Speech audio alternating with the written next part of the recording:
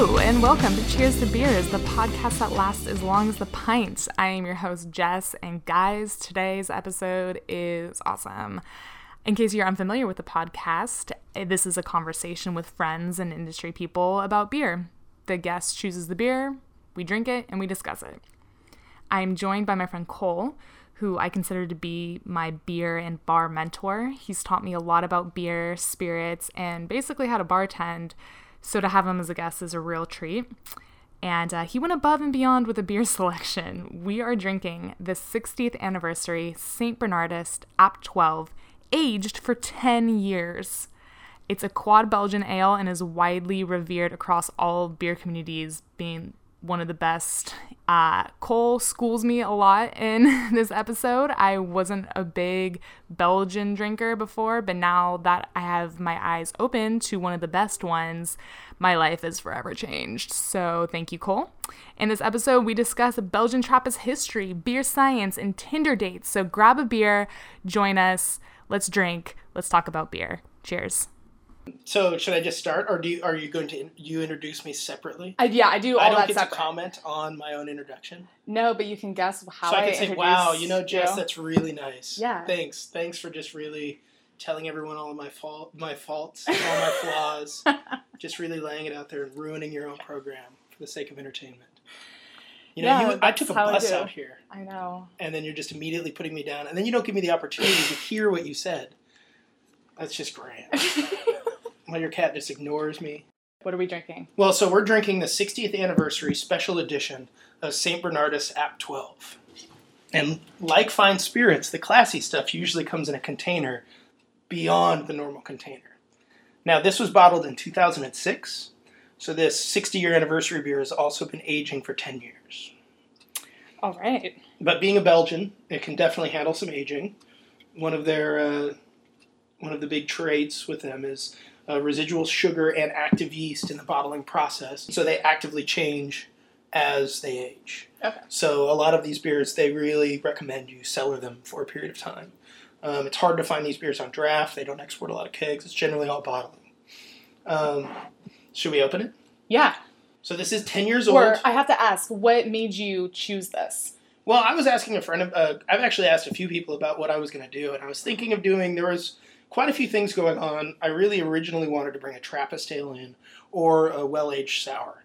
But St. Bernardus Abt 12 is in a lot of ways one of those like benchmarks. I mean, it's a really good beer. It's not the oldest brewery, but it's one that you can get in a lot of places in the country. It's been around for quite a long time, and it's really, really good. All right. That's fair. I mean, and I saw that my bottle shop, Bottle Works, of course, had the 60th anniversary, which I'd had before, and is really, really good. And it's a quad. I figure if we're splitting 1,750, just one, we need to work on it.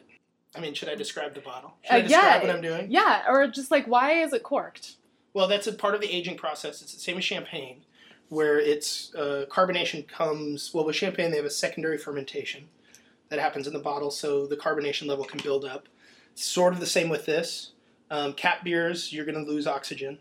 They didn't have capping, when they started making, Abbey beers in the 1500s and earlier. And it makes you able to age longer. As long as you keep, you have a good solid cork, you'll be able to keep cellaring it. While with a cap beer, you maybe get 3 years, sometimes 5. Barley wines and stuff, you can get longer, but there will be oxidization. And with a really nice cork like this and a cage, you can generally keep a lot of that from happening. And with active yeast and residual sugars, you're still going to be having CO2 produced. So it's kind of cool because it usually means you're not going to have a flat beer. Yeah. And see, we don't have a flat beer. Oh yeah, see, and that's awesome. So it's showing a really good color, an amazing head for a 10-year-old beer. This is so exciting. Okay. Here. Thank you. What would you describe this color as? Well, you can see, especially because it foamed up like it did, you can see a lot of floaties in there and residuals because it is unfiltered. It's been sitting in there, living and dying for 10 years. That's so cool. And so that's kind of a little microcosm. I will say, funny side note about beers like this with a lot of yeast residuals is they're really good for your digestion. Okay. People talk probiotic, and this is probiotic. But you see, we have there's a really good head on it. Yeah. You can see it's got some really good retention, some beautiful color. It smells really good too. This one you'll probably get more. It's going to be a little bit sweeter. You're not going to really taste the alcohol. It's an 11% beer, and you're not going to taste it. Okay. You'll probably get some dried fruit, maybe some apricot. The malt will come through really nicely. But how would you describe the smell? I don't know, like a Belgian beer. Okay, that's fair. I don't know. I mean, it's yeasty. It's got a little spice to it. It's not going to be... I mean, that's one thing, too, is it has been sitting. A lot of the... if you open this beer fresh a decade ago, you would get a lot more nose. You get a lot less of these little floaty bits. Really what's going to happen is this is going to be a really mellow, full-flavored beer. Instead of having a few really specific flavor points, it's going to have really one more broad flavor profile. Okay, cool. I'm going to try it. Okay, let's cheers. Oh, yeah. Definitely some dried fruit, a little bit of berry in it. It's so rich. Sweetness at the end. Oh my god, it's so good. Still, you can feel the carbonation. Mm-hmm. That's one of the reasons why these beers are kind of unlike anything else. Because they are just still totally alive in the bottle. Yeah, this is amazing. So have you had a St. Bernardus before? I don't think so. They have their single, their double, their triple. They have a wit, and they have their single is their blonde, I believe. Okay. Some things about this beer, perhaps? Yeah. Tell me, I've got all sorts of these little factoids. Like if you have history on it, or just about the style in general. So it's made in the style of a Trappist beer. What's Trappist? So Trappist is a particular kind of monastery that has a little bit stricter adherence to a certain set of rules that were made in, I think, like 500 AD or 300 AD or something. Okay. And the first one to have it was a monastery called La Trappe. Mm-hmm. And there's a bunch of them all over the world, but in terms of brewing, there's only, I think, 11. I know there's 6 Belgians, which this is not one of them. This is not a Trappist beer. And I know there's now one in the U.S., St. Joseph's, which opened a few years ago. Do you know where that is? It's in the East Coast, and I can't remember the state. Okay. It's probably something crappy like New Jersey. Actually, now that I think about it, no, it can't be New Jersey. So Trappist has become, dogmatically, it means a very specific set of rules for monks and nuns to live their lives. In terms of the brewing world, it has become a trademark phrase that only certain breweries can have, and those breweries have to be brewed within a monastery where the monks are following the rules. It cannot be for profit or owned by any outside source. All of it has to be produced on site, and all of it has to go towards either maintaining the monastery or to charity. That's part of the whole Trappist thing is they have to be self-sufficient. That's legit. And so there's one, this is a funny little side note, there's I think it's in Wisconsin, there's a Trappist monastery where they call them the laser monks, and they make all their money to support themselves by hawking toner for printers. Yeah, refilling them, selling them. That's what they do. And that's how they're self-sufficient. It doesn't say how you have to be self-sufficient. Right. And that's what they've done. And so a lot of them, well, not a lot of them, but these ones that are, I think it's 6 Belgian, 2 in the Netherlands. I'm reading my notes now. There's 1 in Italy, I believe 1 or 2 in Austria, and 1 now in the United States that brew actual Trappist beer.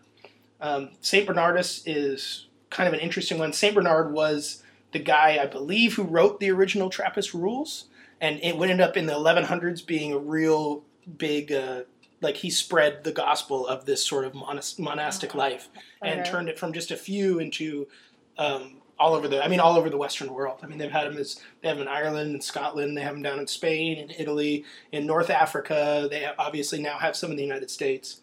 But in France during the French Revolution, they got everybody was really anti-church. Catsburg Abbey, that was just on the other side of the border from Poitou, Belgium, which is where this beer is made, and all the monks fled and set up this new monastery in Belgium.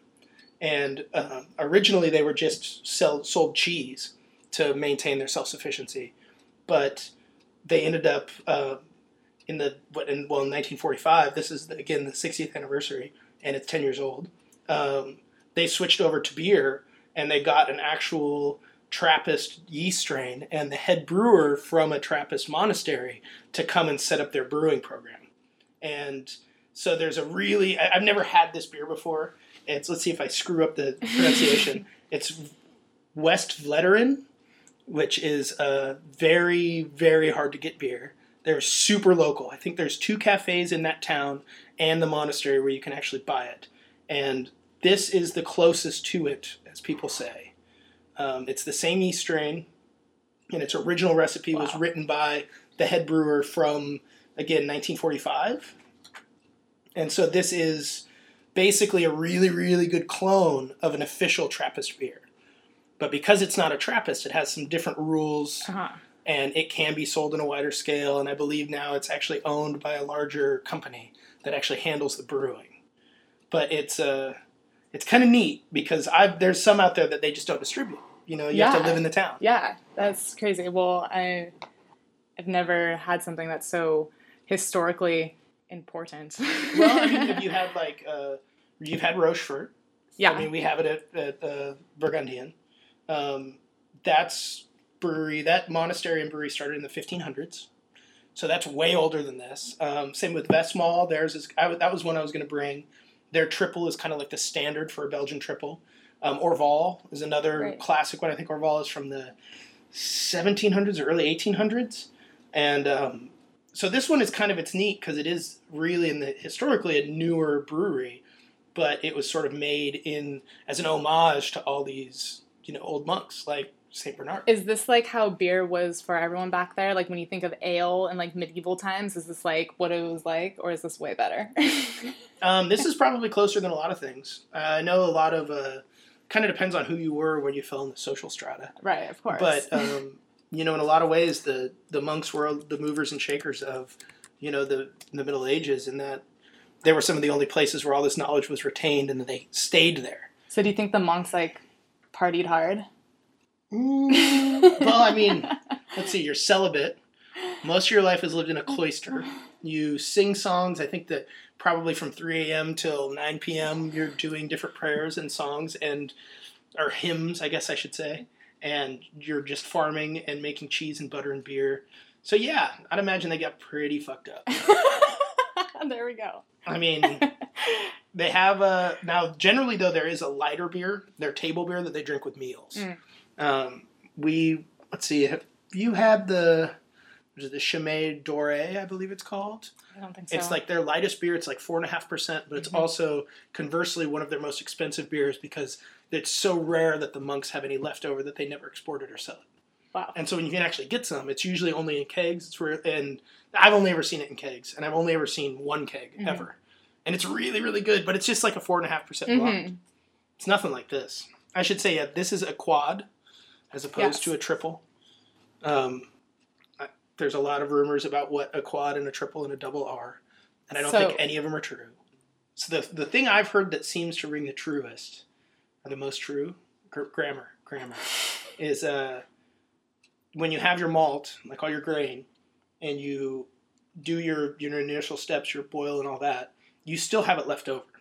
But there's a much reduced amount of sugar in it because the yeast has gotten to it and eaten a lot. So your first batch would be like your triple.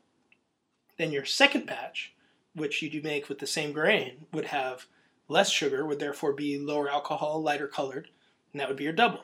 Then your last batch, which is going to have even less sugar, is going to be the lowest ABV, the lightest color, and that would be your single. And that was I can't remember what the term is. There's a French term for it. And, you could look it up and edit it in, do a really good Coel impersonation and make it sound like I knew what I was talking about.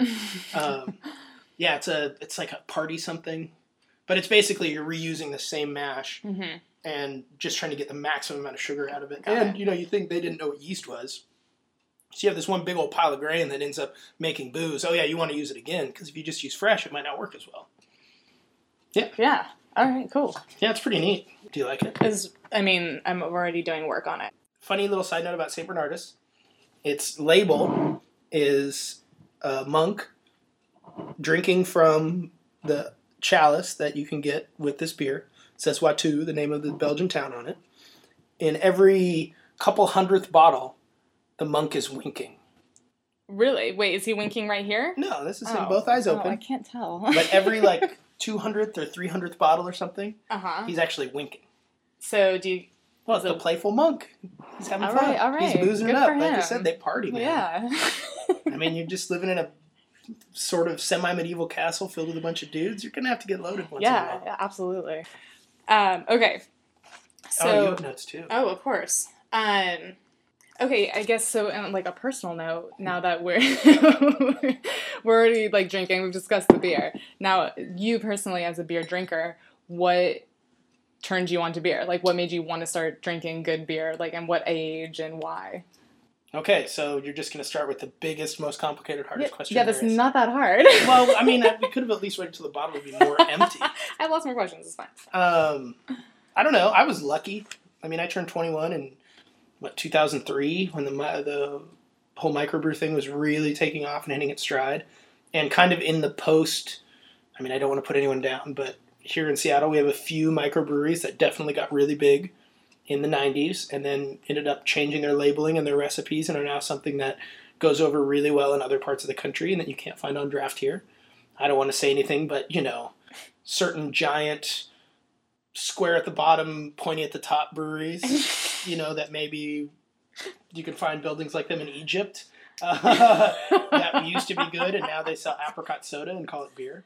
So I was kind of in that second wave where a lot of smaller breweries are really making things happen, where a lot of people were experimenting. And so it was kind of not a choice. Like, I just didn't want to drink. Well, I did. I started out drinking like High Life. I still drink High Lifes. And crappy beer like that, a PBR can. But then I started trying other stuff, and that led me to try other stuff that was better, which led me to other beers that were better. And At this point, were you living in Seattle? Oh, yeah. Well, I've been in Seattle since I was 18. Okay. Yeah. And, I mean, the Big Time Brewery was a big one for me. Yeah. It's the oldest brew pub, or active functioning brew pub in Seattle. Really? Well, they beat the opening of the Red Hook Brewery by maybe 6 months. Or not the actual brewery, but the actual pub. Yeah. And I think it was 88 when they opened, and I lived about 5 blocks away. And they make really good beers. They do a lot of really good IPAs. They have really good barley wine. And they kind of open the doors. And then, that's the thing with beer is there's no reason to get into it. It's just if you drink it and you pay attention, there's always something a little further. Right. Like this. Like, I never would have gone into a store and felt even remotely comfortable going in and buying a 750 bottle of some weirdo's name with Abt 12. I mean, what does Abt 12 mean on the bottle? Unless I had already drank all these other things that were good, and they just kept getting better. Yeah. Like, every time someone would show me a bottle and say, this is really good, and it would be better than the last thing I had. And now it's just, it's all so good that I can't ever stop. It's like the best thing people ever did. And it just, it was kind of like right time, right place. Yeah.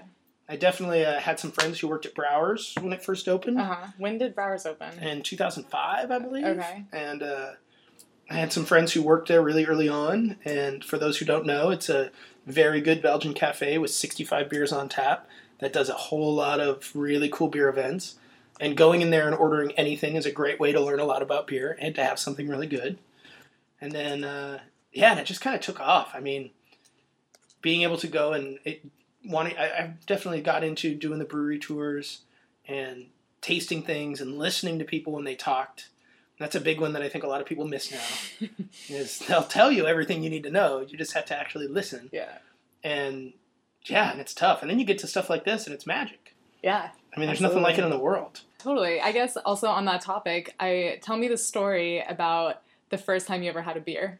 The first time I ever had a beer? Well, there's a picture of me having a beer in my dad's lap in my uncle's backyard. Beyond that, I mean, I don't know. How old were you? You said your father's 2 or lap. 3. But you weren't drinking like the whole beer. Oh, you mean like drinking a beer for pleasure? Or just like trying one, sneaking one. Yeah.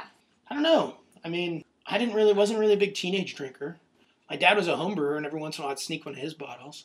Until he made this molasses beer that was like 15% alcohol and tasted just like almost raw sugar. Oh. And that kind of put me off stealing his homebrew for a while. I mean, like most teenage reprobates, I probably started with, I remember drinking 40s of Rainier Ice, which is the green bottled malt liquor. Yeah.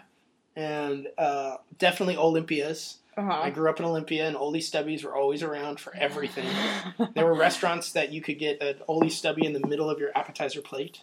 Is that like a novelty now to have one of those? Oh, they don't have them anymore. They don't make them. I knew a guy who bought probably 15 cases of them when they announced they were going to shut them off. Oh, really? Well, and the joke was, though, you get a case of Stubbies, you're short 2 beers. I mean, it's 24 11-ounce beers. You're short 2 full beers at the end of it.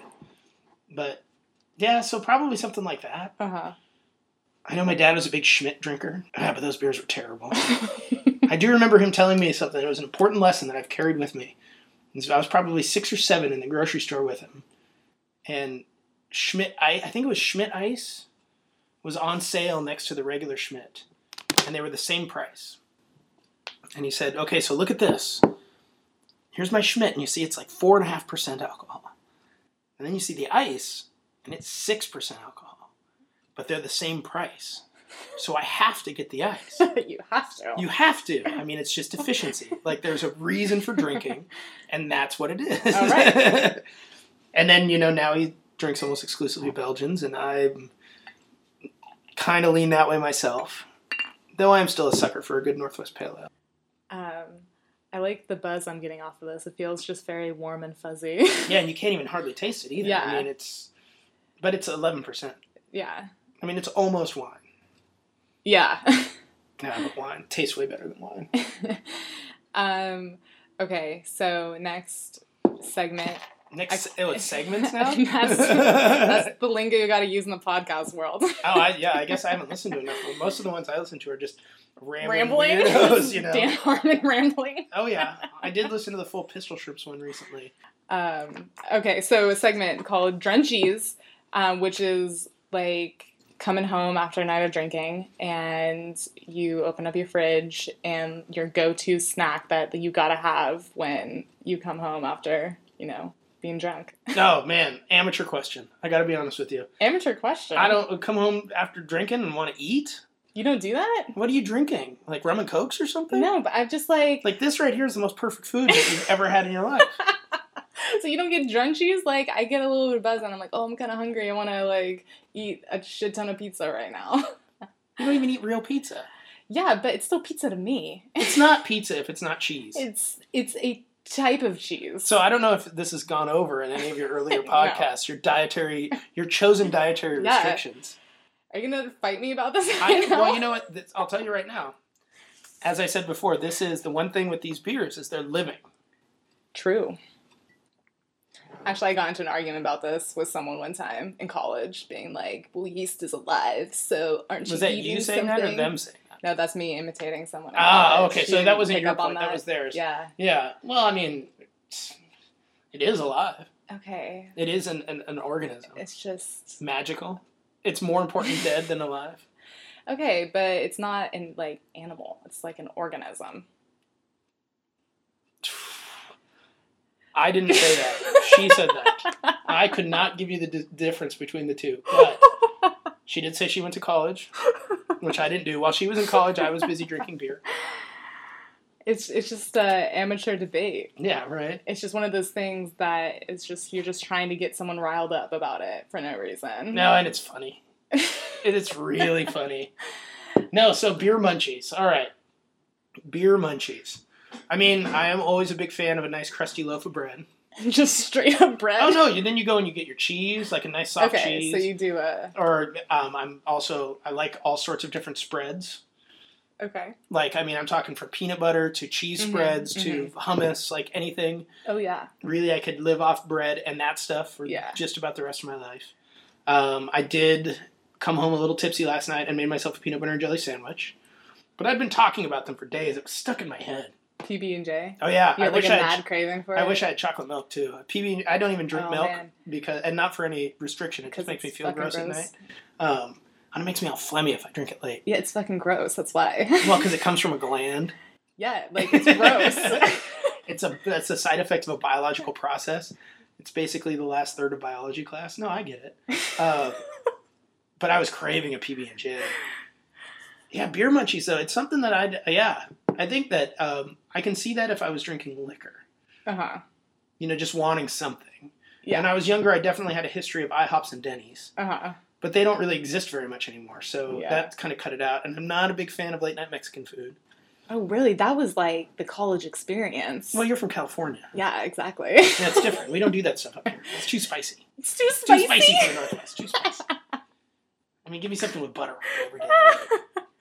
I feel like for me, when I'm drinking and want to munch on something, it's more just, it's like, I don't even care what it is. It's just like, I like the sensation of eating something. Yeah, so it doesn't like matter. Leaves or dirt Yeah. or newspaper or whatever. Garbage. Yeah. Well, I don't eat garbage. I was talking about things that were at least relatively clean.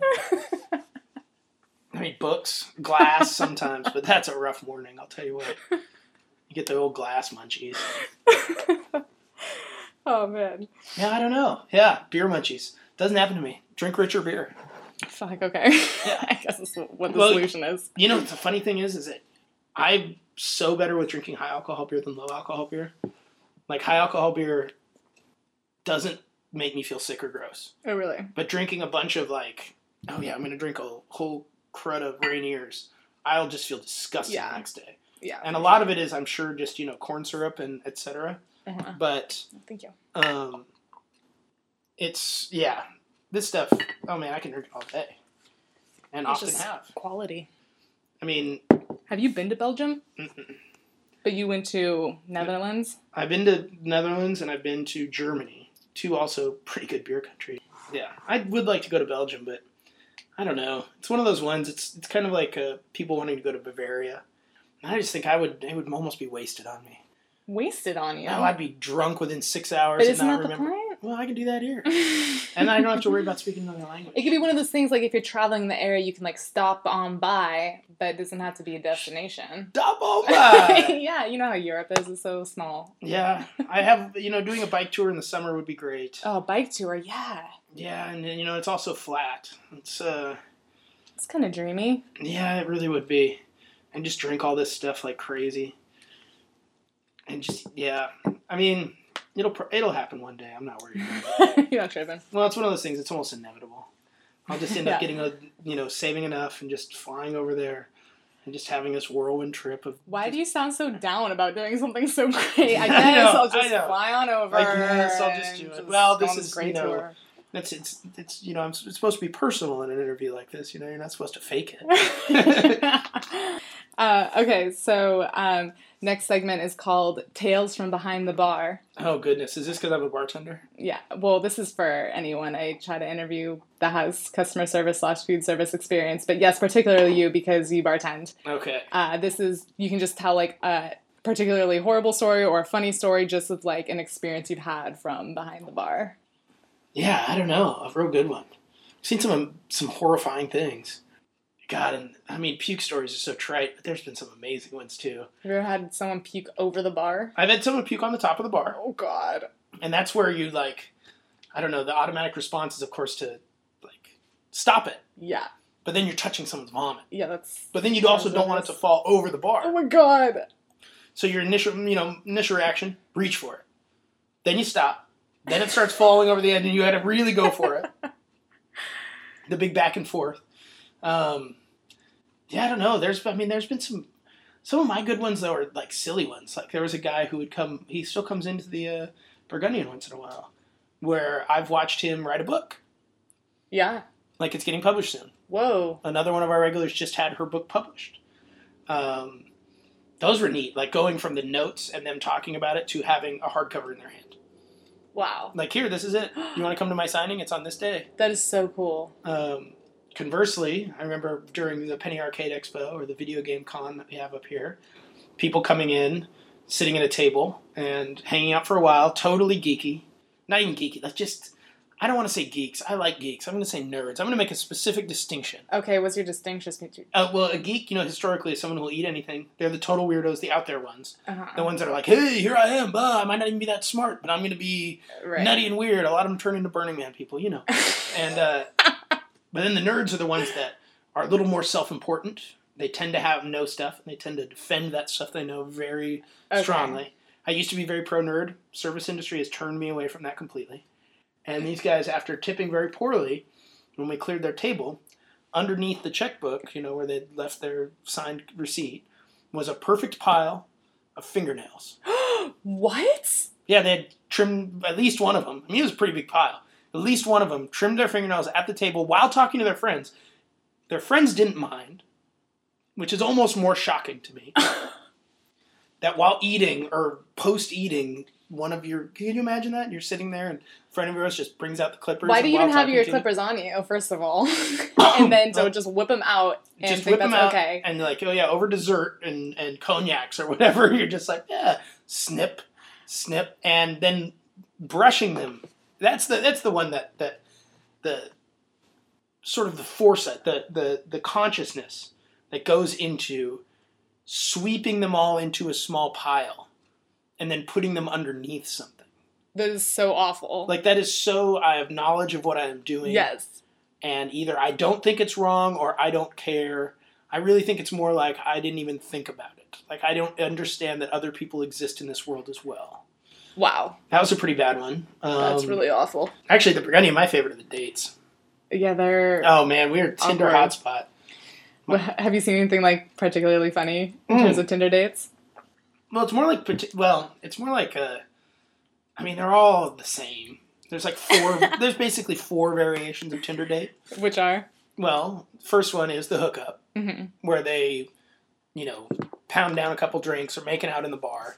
Yeah. My favorite is when they get older, it gets more intense. Oh, yeah. Like the, 40-something couple that meets on Tinder, they're going to be getting to third base at the bar. Like, I've seen some awkward making out. Oh, yeah. Like, I mean, I'm talking, it looks like, they can't see me right now, but I'm making cups with my hands and just mashing them together. And then you get the younger ones, they're a little more dignified. They give a shit still. It's really what it is. Right. And then there's the horribly awkward not going to work out, where they'll have 2 drinks each and it'll stretch out over 3 hours and everybody in the restaurant knows it's not going to work. And they just sit there quietly, sort of ignoring each other, but not dicking around on their phones. Then there's the awkward going to work out, where, there's that, they have 2 drinks over 3 hours, but it's because they're actually talking. Right. And those are the ones where you have to say, hey, pay me and go. Just go. Get in her car and drive away or whatever. Like, you guys are going to make it work. It's fine. Just stop being so weird about it. And then there's the pro ones. And those ones are the funny ones, where it's the first drink takes an hour and a half, and then the second drink takes 20 minutes. And then the third, fourth, and fifth drinks take about 5 minutes each, and then they're making out front. Yeah. Or the other, conversely to that one, is the pro in the sense that that first drink takes a while, second drink takes a lot less time, and then one of them goes to the bathroom and the other person says, here, I'm ready to pay the tab. And when they come back, glasses are cleared, tabs have been paid, and they say goodbye and then shake hands. Yeah. And that's something for anyone out there who does Tinder. Know if you're going to shake hands or hug before you arrive. Because if you awkwardly fumble your way through it, every single person in the restaurant is going to know exactly what's happening. And I'm sorry, I'm just saying Tinder. It could be OkCupid or Match.com. I want to be equal here. They're all totally awful and weird. What's your beer munchie? What are you thinking right now? I don't know. I just ate a shit ton of sweet potatoes. So I'm kind of like really full right now. I just got an image of you like squatting on a bag, like a burlap sack full of raw sweet potatoes and just munching them. And for some reason your hair's all knotted and folded out like an orphan. Like you're an orphan in World War I Europe who found a bag of sweet potatoes. Do they even have sweet potatoes in Europe? Whatever. Maybe dusty. And you're eating raw sweet potatoes out of a bag. That's exactly what it was. No, really? But did you cook them? I mean, yeah, of course I cooked them. Right. It was like in a casserole? Were they chips? No, I just fucking sliced them up and roasted them. Nothing else? I mean, salt, pepper, coconut oil. Coconut oil? Hippies, Jesus. Why is that even a hippie thing? I like coconut oil. It's a great, makeup remover. It is! Yeah, I know. There's a lot more to me than meets the eye, isn't there? I think for me, it's just that you don't ever really stop drinking except for work and sleep from, maybe beginning of October to the end of May. Uh-huh. Beginning of May, because it's just dark early and cold and rainy and gray. Yeah. And so you just drink all the time. That's why our beer is really good up here. Is that the reason? Oh, yeah. Absolutely. It's why one reason we have better, you talk say, we'll just put someone down. Like, say Ballast Point, for instance. Who, by the way, just got bought out. I know. For like $1 billion. I know. But, they do a lot of fresh beers. Like IPA with fruits in them and crap like that. Sculpin. That shit don't fly up here. No, the best beers up here are, if they're an IPA, they're going to have a lot more malt, a lot more calories, a lot more alcohol. Most of the stuff, though, that you really get that you can keep, you can age. Cascadian Dark Ale is a great example. You can't really age this one, but it's a great example of the Northwest take on an IPA. Is you take the best parts of a porter or a stout, which is the roasted malt and the high ABV, and then you mix it with an IPA.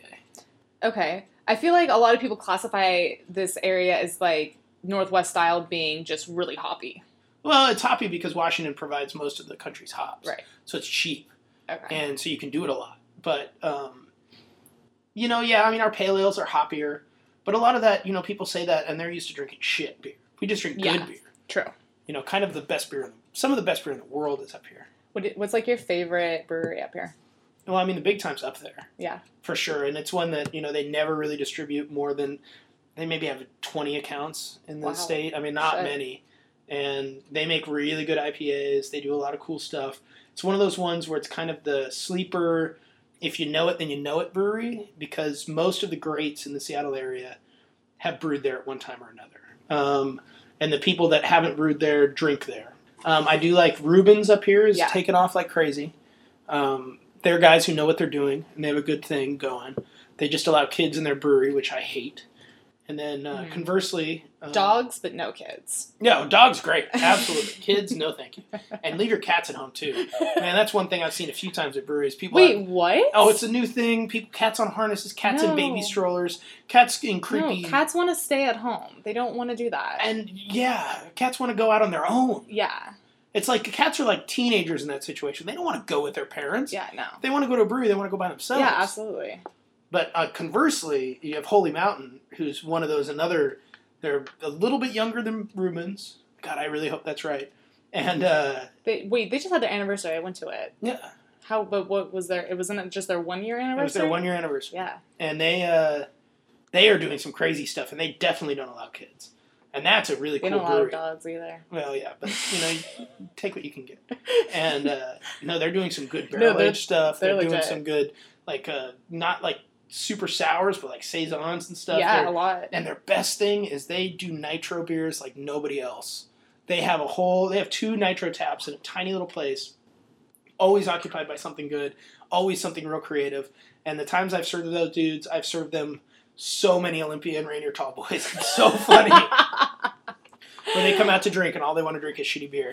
And then you go to their brewery and it's all just awesome beer. Yeah.